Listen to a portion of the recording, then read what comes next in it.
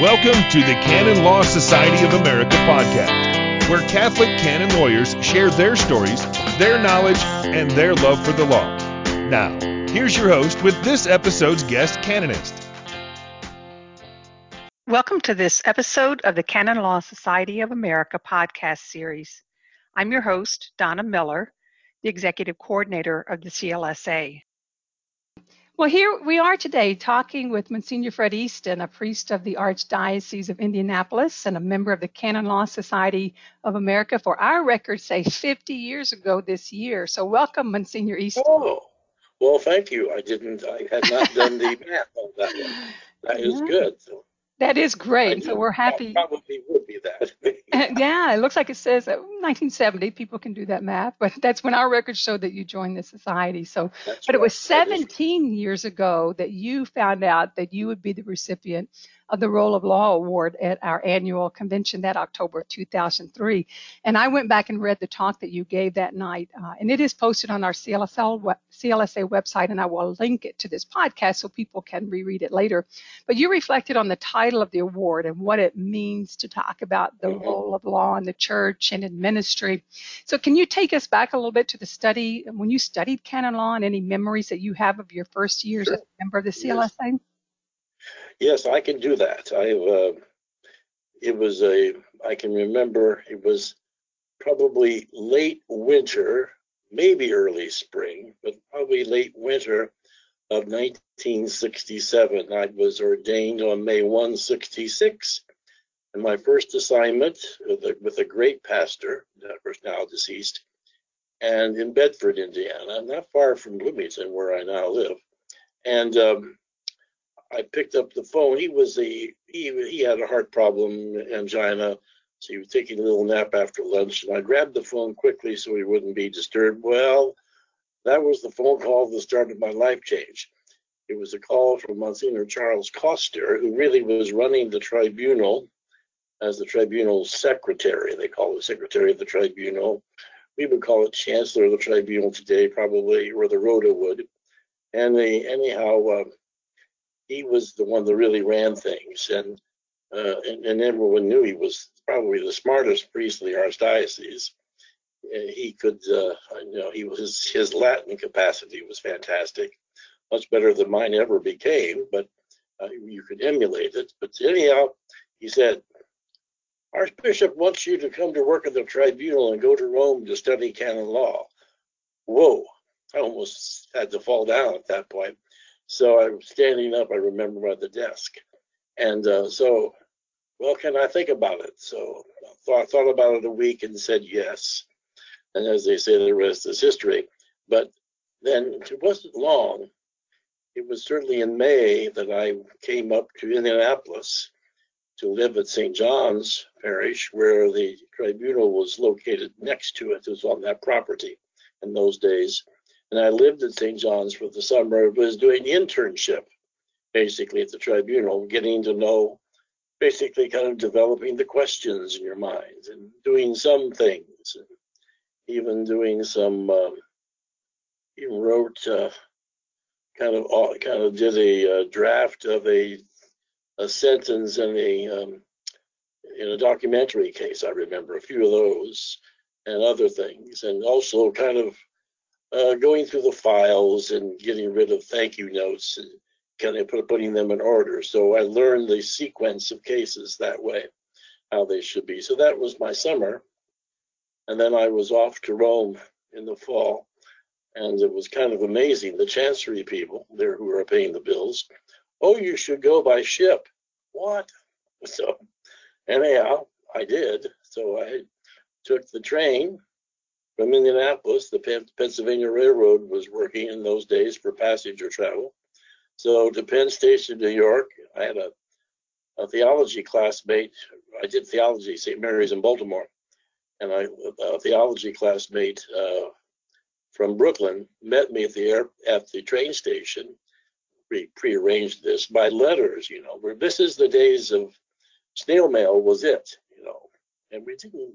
Long distance phone calls were a little bit of a rarity too. But in any event, he met me. We did a little, checking out the Museum of Modern Art and got a ticket for a off-Broadway production that evening. The next day, took the taxi to the ship, the USS Constitution.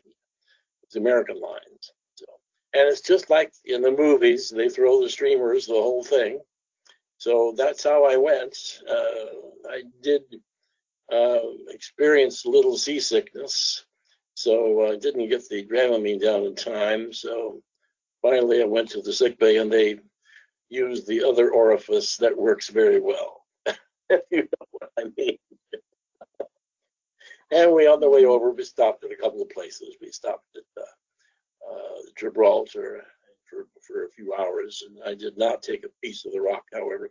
And then we got off for a full day at Mallorca, and then docked at Naples. And it turns out there was another guy coming to Rome from Nashville, Tennessee, who was going to study canon law, and we corresponded, and we met there. His ship came in after mine. He was on the Italian line, and Father Dick Buchignani was his name.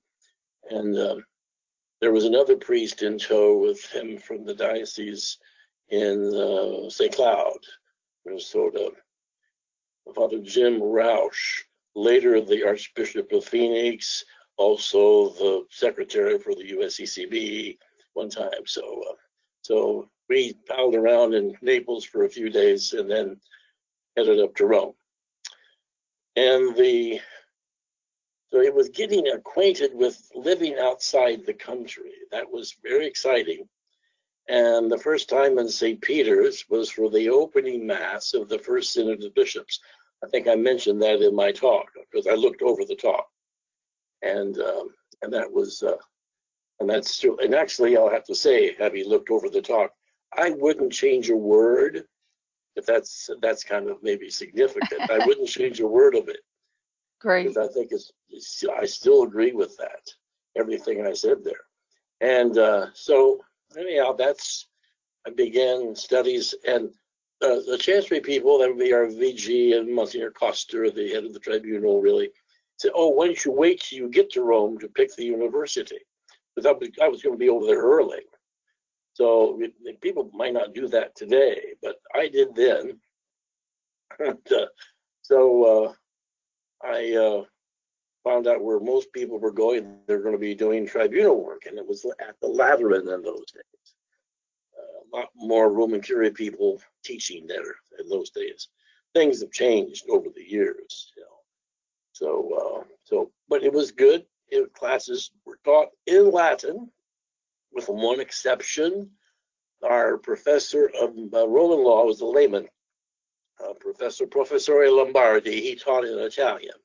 But unfortunately, it was my first year. My Italian wasn't as good as it eventually became, which I count as my best second language, modern language, anyhow. So, but anyhow, it was Latin. I get on okay, you know, we're taking notes because they had in those days in the seminary, I had 7 years of Latin. So, Oh my goodness. yes, but not, you know, but it wasn't taught as a language. It was taught as Latin trains the mind. Oh, come on. That's one thing I disagreed with in hindsight. No, Latin's the language, period. So anyhow, learned a lot, and professors we did have one, Monsignor Andreas Breed taught, well, we're talking 17 code, you see, remember. So this is before, we're still, although the Code Commission is beginning already, but we're still a long ways away in 67, 68, 69, those years I was in Rome, before we had a new code. But anyhow, the Professor Breed was funny. He was from Lyon, and he would begin his a sentence in French, alors, and then we go into Latin. Then he would end in Italian. So that would be kind of characteristics. But we had some good people. And I remember our procedural law man would be important for Kai, because he's going to be doing marriage case work and tribunal work. So Father Zacharias Peralta, Capuchin, whom we thought probably was an understudy of Cardinal Roberti. It was Cardinal Roberti. who did work on procedural law, and he was quite good. I liked him. Our general norms was Father Peter Tocanel, a conventual Franciscan. So I remember many of their names still. So, and then when we got to, and this is how things have changed, when we got to penal law, oh, we'll never use that. And wouldn't it be better, I said to myself and others, wouldn't it be better just to read Dostoevsky, Crime and Punishment? So as I say, I live to rue the day I said that. Yeah. And then I didn't think, oh, we'll never use canonization law. I was the bishop's delegate to investigate the miracle attributed to Mother Theodore Guerin, the founders of the Sisters of Providence. So some days I've used penal law and canonization law the same day. All right. So things have changed, but it was a good time in Rome. I did some different things. One of my guys ahead of me at the Lateran getting his doctorate, he encouraged me our second year to join him, and we would audit the Rodal Studium, the first session, the first cycle.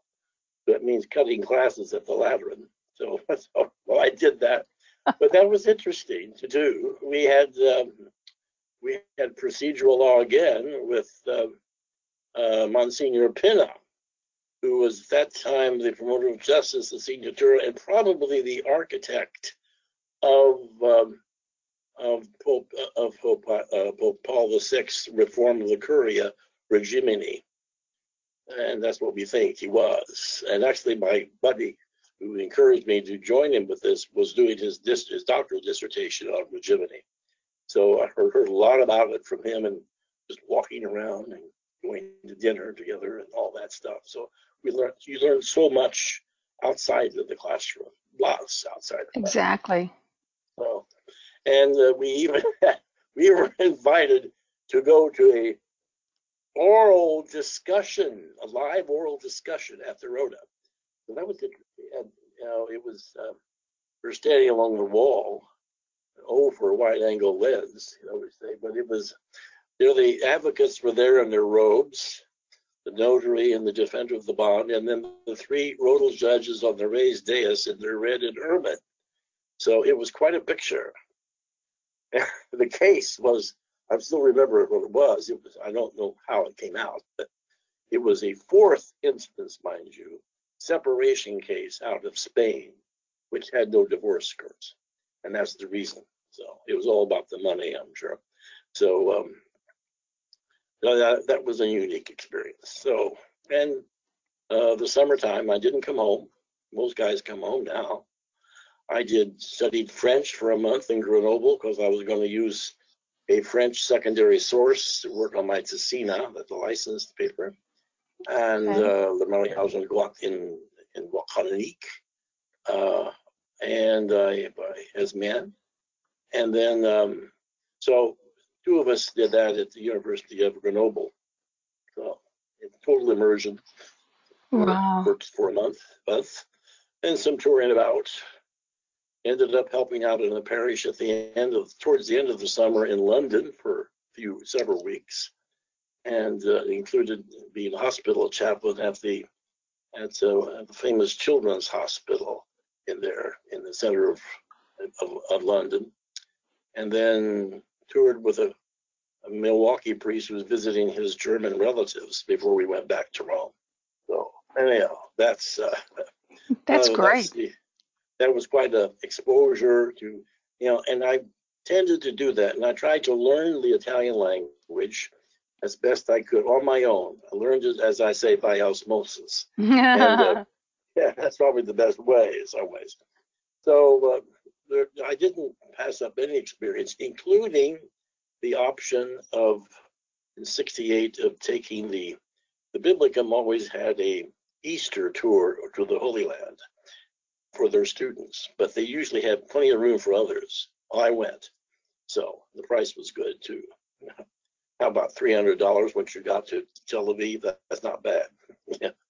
concluded everything. Yes. So that was quite. You couldn't do that today. No, And that's it a was a good bargain. time to go. Yeah, we couldn't have done the things today that you could do then, because that was right after the 6-Day War. So it was pretty quiet, and we got to places you can't get to now. So apparently, so anyhow, that was the add-on that I thought was probably the most significant. But then coming back, I was my first assignment was notary at the tribunal. We didn't have lay notaries then. That was before that time. So that's another thing. But then, what else? Well, and then of course that's 69. I get back, and you know what happens the next July of 70? Not only do I become a member of the Canon Law Society that year, that's the year the approval of the American Procedural Norms. Remember that? So yeah, that made a real difference in tribunals. And you had the dispensation from appeal, which happened most times, not always. And but I was notary, but I was a ghost writer for 2 defenders of the bond. That was where most of my heavy lifting was. So yeah. So and that continued on until I was 76. I was named vice officialis, and then I was starting to do cases and interview people, and have meetings of judges and all of that, you see. And so then that Monsignor Coster that I mentioned, but by the time I got back from Rome, was already the officialis, later called the judicial vicar. So and then 77 June, he has a cardiac arrest. I end up being kind of like the head of the tribunal without the title from that point on. So I had been a part-time associate at a parish, but with that coming on, eventually I said, this isn't. After about 6 months, I realized I really can't carry the water on both shoulders. I can't focus very well. So I spoke with the pastor, and he was fine to be in residence. And the Archbishop, then it was Archbishop Biscop, and he said, I was about ready to call you in to suggest that you become in residence only. So that was the meeting of minds was good there. So and then May of 80, the Archbishop O'Mara was then the Archbishop, and May 5 of 80, he named me the officialis, later known as the JV. So. And then our offices eventually moved in 82 to their present location, right across the street from the cathedral. So, and then, so as you get into the work, eventually it's not till, of course, around the time of the essential norms coming on that we are getting engaged more in the penal stuff and administrative things going on too. So there were meetings of Midwest people meeting in Chicago with the Chicago canonists and a few others from around the area that began a kind of a group that actually spawned some education through the Canon Law Society for people who are going to be advocates or in other roles in this.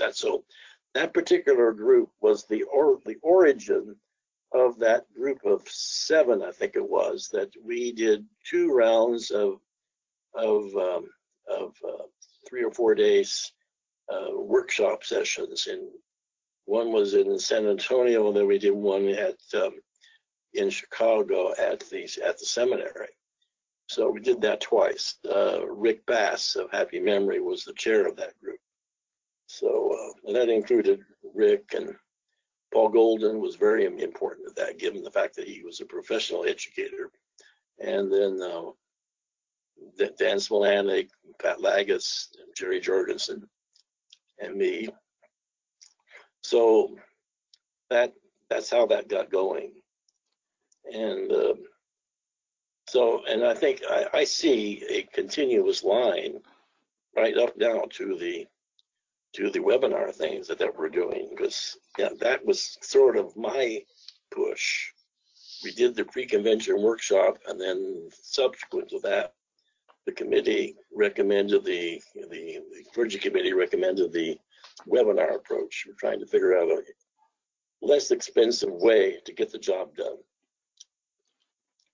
And so that's what's going on. So that sort of brings you up to date as I see it. This is my vision of the whole experience. So things have changed. We're into penal law. We're into dealing with what are the legitimate, executive acts of governance, and we're dealing with, are these being done correctly or not? That's all that's out there right now. So I think you're right. And in your talk, because it happened right around 2003, right after the 2001 exactly. impetus, and you had said the magnitude of sexual abuse of minors by clergy and its effects upon the image of the church, sad to say, has given a definition to our present times. Do you think it is still defining things now? I'm afraid it is. I think it is still doing that. And of course, now we've moved up to bishops, so we say, and cardinals. So, and I think that's and it's not only sex abuse of minors, as we know. It's any serious misconduct that could be failure to do things. Abuse of office by way of failure by bishops, or by positive actions if they're engaged in the kinds of behaviors we heard about with the former Cardinal of Washington, D.C. But however, in the end, I heard he really got caught on sex abuse of minors. That's it. So, but also penal law is something, I maybe need to go back and add in some things here now, because when I realized that we did not take seriously a good time to study penal law when I was doing canon law studies professionally, I retired from office in 2011 and moved down here to Bloomington in the fall of that year, October 2. And I discussed with my spiritual director, a monk of St. Mindred, about, maybe I would like to do some sort of study sabbatical. What would it be? And then I realized, it has to be this. It has to be penal law and penal process. So, and this is interesting, how that all developed too.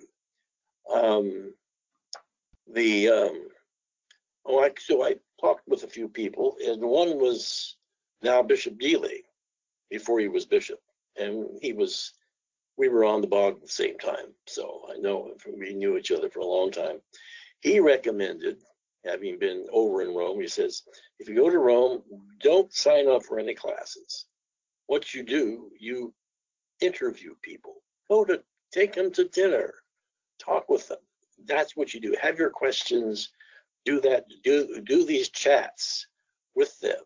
So I followed his advice pretty much, but I also added in, thanks to Archbishop Hebda, I got into to review the archives of that legislative texts on the formation of the penal law penal process. So I spend the mornings there pretty much. So so that was good. They provided me with a room I could use even. So now what they do there, pardon me? No, I was just going to say, when you were doing those interviews, then was that just to give you direction, or did you use those for note-taking purposes, or did you I used it for note-taking purposes when I got back home. I took notes. And maybe I should read you the list of the 19 people I interviewed. That would be fascinating. And I'll begin them in the chronological order, because I have a spreadsheet with that, actually. turns out, or a Microsoft chart. Monsignor Punderson was the first one. Then Father Aidan McGrath, whom I knew very well from the Great Britain and Ireland Canon Law Society, who was then the secretary for the whole Franciscan Order. And Monsignor Baccafola was just winding up in Rome. And Monsignor Dick Sozeman was working at Clergy. And then, upon the recommendation of Monsignor John Kennedy, who still works at CDF, and who used to be in charge of the marriage case section, but now is the head of the discipline section. But anyhow, he recommended that I interview Claudio Papale, who works at the congregation, a layman, who is a avvocato, but he's also a canonist and teaches penal law at the Urbanianum. So, and who has written he's written a commentary on penal process, which I have, as well as his formulario, these formularies. So when I met with them, I had him autograph them for me. And then you remember the book in Italian, The Sanctions in the Church, by De Paulis and Cito. You may or may not remember that. Anyhow, but I met with Father Davide Cito. He actually came over to where I was staying. I was staying on the Via della Scrofa, and now is known as the Domus Internationalis Paulus Sextus, used to be known as the Casa Internazionale del Clero. Okay. And so he came over, and we talked most of the afternoon. So it was really good. And then went to supper one night with Father Bob Geisinger, who was then Procurator General for the Jesuits. And just before he was going back to Malta as their auxiliary bishop, Monsignor Scicluna, he was still the promoter at the congregation. And then there was the Polish priest who taught penal law originally at the Lateran, but now was teaching it at the Antonianum, Father Zuchecki. And then, having known him from before, Monsignor Brian Firm, I went up to Venice and arranged that I would meet with Brian Firm. So, and I happened to see that my first night at the Domus, I was leaving the dining room. I saw some people I knew from the Great Britain and Ireland Convention people. So I went back and talked with them. Wow. So we sat and chat. He said, "Oh, let's go for a drink afterwards." So we did. And I mentioned I wanted to go up to Venice. He says, "Oh, you need to contact Brother so-and-so at the Abbazia di San Giorgio Maggiore on that island out there." So I stayed up there for free for about 4 nights. Not bad. Price was right. Another bargain. So, real bargain. And the weather was good in November. Imagine that. So we had sunny days. Really good. I had great pictures too.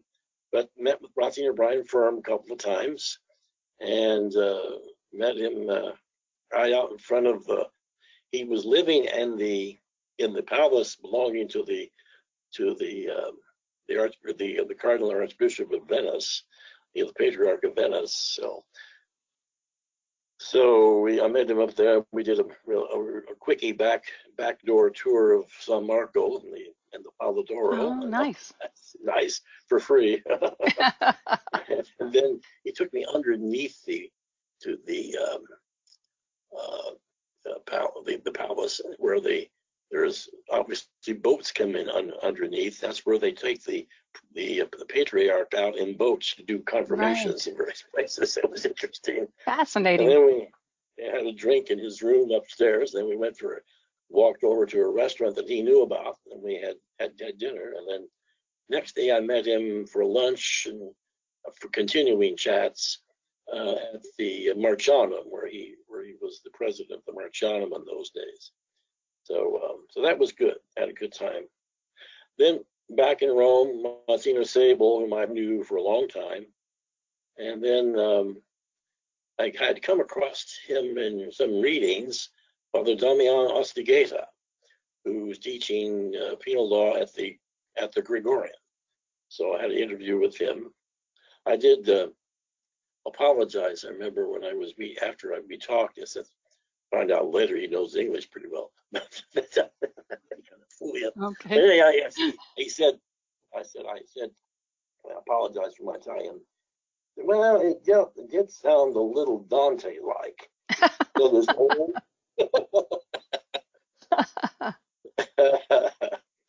and I've known Cardinal Burke forever, but we may not be in the same page in many areas.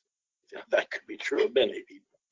But anyhow, very friendly man. I always liked him as a person. He was classmate to two of our fellow priests here in the Archdiocese. They were in Rome together at the Hill. So I had Pranzo at his apartment one day. I mean, that's how I had my conversation with him.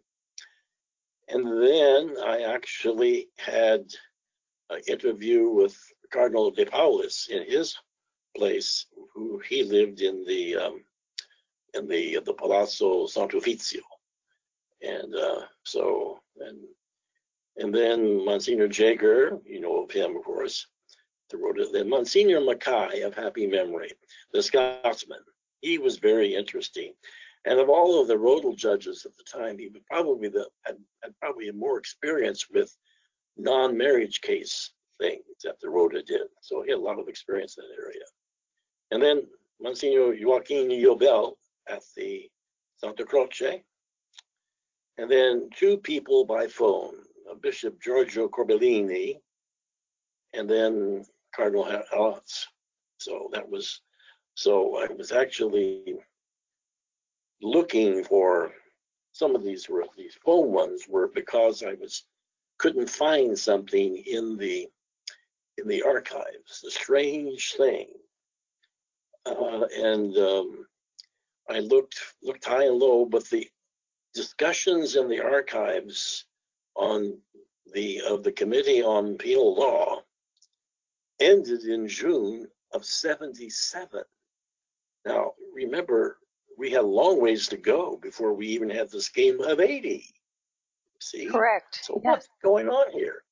So one of the things I got focusing on was the legitimacy of when can you use the extrajudicial process. And up until they were discussing it in '77, it was still required grave causes. Well, all of a sudden, without any explanation, it's just causes only in the scheme of '80, and there's no further discussion. I was the last day I was there in Rome, in the Pontifical Council, doing archive work, I wanted to thank the Bishop Secretary, Bishop I've named things sometimes, forget who the Bishop Secretary is at the time. But anyhow, very friendly, very helpful. It'll come to me. But anyhow, I told him about this lacuna. His eyes got wide as saucers. And he said, oh. So he got the lay archivist. And we went down and looked at the original Acta to see if there was anything after '77. And there was not.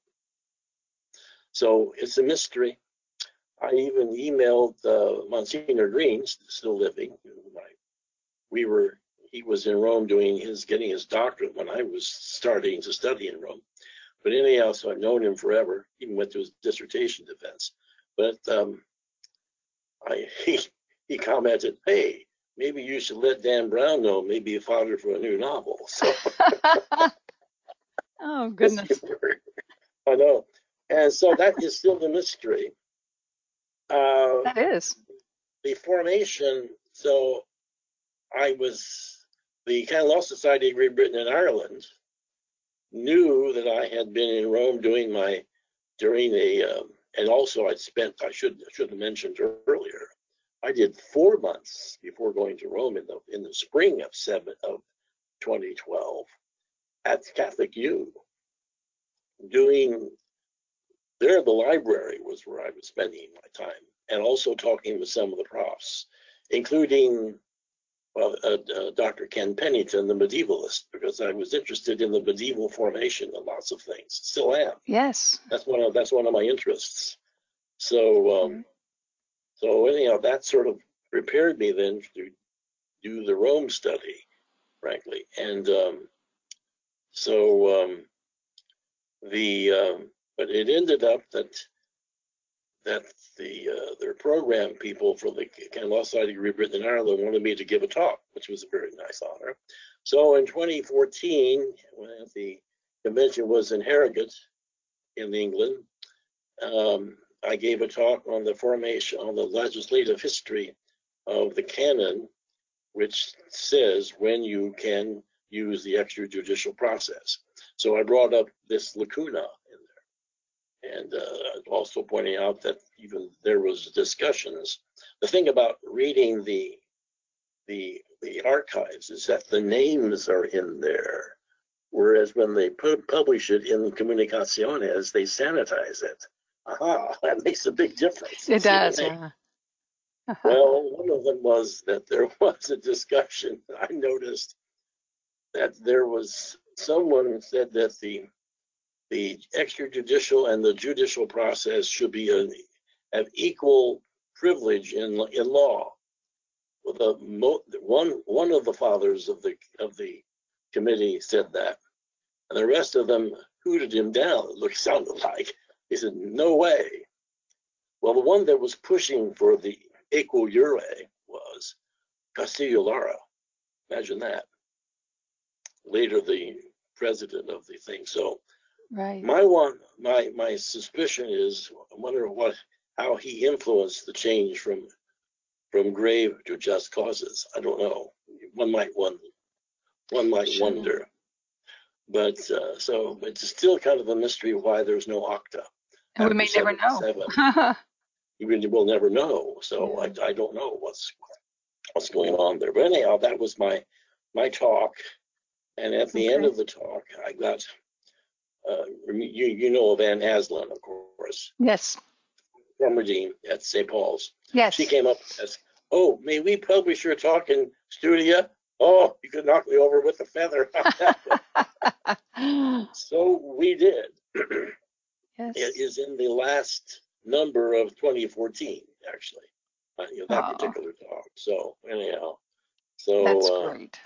And then John Rankin even referenced it in his big book on penal process that he did. Yeah. So I'm in that. So we're looking forward to the penal law series that you're helping to prepare. I think that's going to be a huge resource for members of the society, and we will offer it to outside of the society for those who perhaps want to get up to date, if you will, because so much has happened in that field since the early part of this century. Oh, yes, exactly. One thing I did have the the possibility of doing was in the end of 2011, I just got moved in here, and I heard from Siobhan Trebek that the Canon Law, the committee of the USACB, yes, had the copy of that current draft of the new Book 6, and I gave a review of it for them. Oh, so I did that. You're ahead of us then.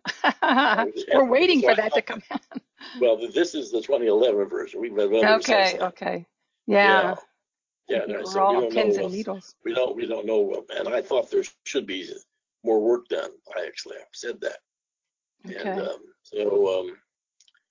And so I've been immersed in penal law and administrative law, and a little less in marriage, although I still do marriage cases in second instance mostly. So I could tell you that when I was practicing civil law, and I only did about 2 years of it, half the time as a defender, public defender, and then half the time on the prosecutor side.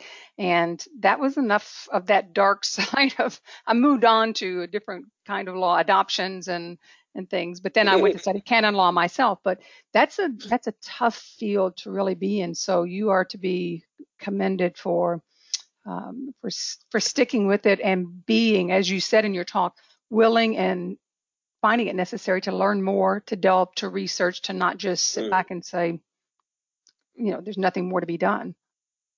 Yes, and I think one of your questions that you sent on the email was, what advice do I have to young candidates? Yes. And I would say it's in my talk, but I also want to underscore it: remain a student of the law. Yes. And I with that great big underline in caps on that, because I think you don't want to just simply be get quick answers, because sometimes people give an answer by looking at one canon, whereas they miss the whole big picture. And you can't miss the big picture. You've got to look at general norms occasionally, Correct. Yes. Rather important. That's right, and it has to be. You can't take anything in isolation like that when it comes to any area of law within the code. And you had mentioned philosophy and history as being essential to yes. and relevant in the context of learning. So it's a very much a multidisciplinary approach, just as right. And that's why I'm interested in, I'm not sure if you've seen some of the things I said in my introductory webinar, but I was giving a little bit of a canonical history of the procedures within that, based on my study of medieval law. Right. And you mentioned I have a lot of resources. Professor Pennington he's involved with the Medieval Canon Law Congress, which was supposed to be held this summer in St. Louis, and I really wanted to go, but I think they've canceled that now because they only do it about every 4 years or so. And a lot of things are canceling. Right, sure. Yeah, at this point in time. So, so maybe they'll reschedule it. I think they said maybe next year, because I had wanted to go. I thought it was fascinating, the whole concept. Some people would say, as you said, you can't isolate not only within the different, such as philosophy, law, and things, but you also in time. We don't live in a vacuum. We have to know history. As they say, you're destined to repeat it if you don't know your history. Santayana. Yes. So interesting in that medieval history business, that just a curiosity was on board ship going to Rome. I was walking around one day, and in those days, as a young guy, these days I would probably be in mufti most of the time. But no, not those days. I was in my clericals all the time. As one man came up and introduced himself. Father, where are you going? So I'm going to Rome to study canon law. So, I'm a canonist too. Well, it was the famous James Brundage, medievalist. You've heard of him? I've heard the name in the the medieval canon law research. Jim Brundage, yes. Well, his younger son eventually became a priest and a canonist too. Tom Brundage. Okay. And so I asked Tom one time about this, explained to him, well, how old were you? Well, I was probably about 5.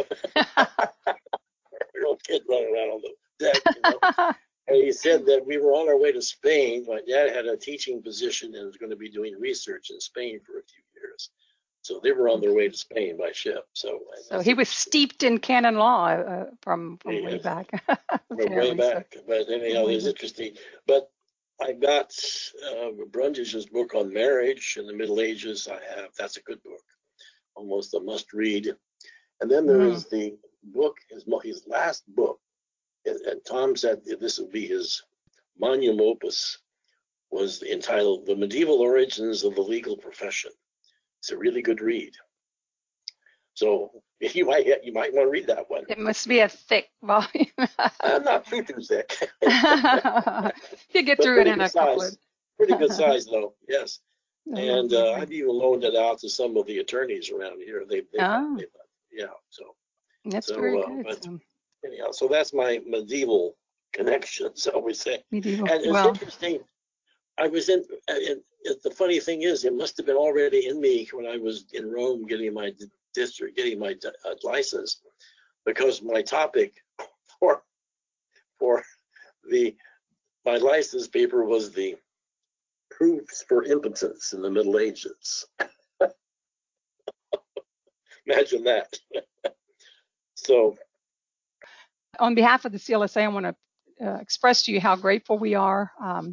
Thank you, we appreciate it, and we will we will see you and talk to you sometime here in the future. And may all of us appreciate what the rule of law, especially us canonists, and how it fits in with the salvation of souls. Mm-hmm. Amen. Yes, indeed. Amen. Take care, May the Monsignor. Lord be with you. Yes. Okay, take care. It was good talking to you. Okay. Good talking Bye-bye. to you too. God bless. Bye-bye.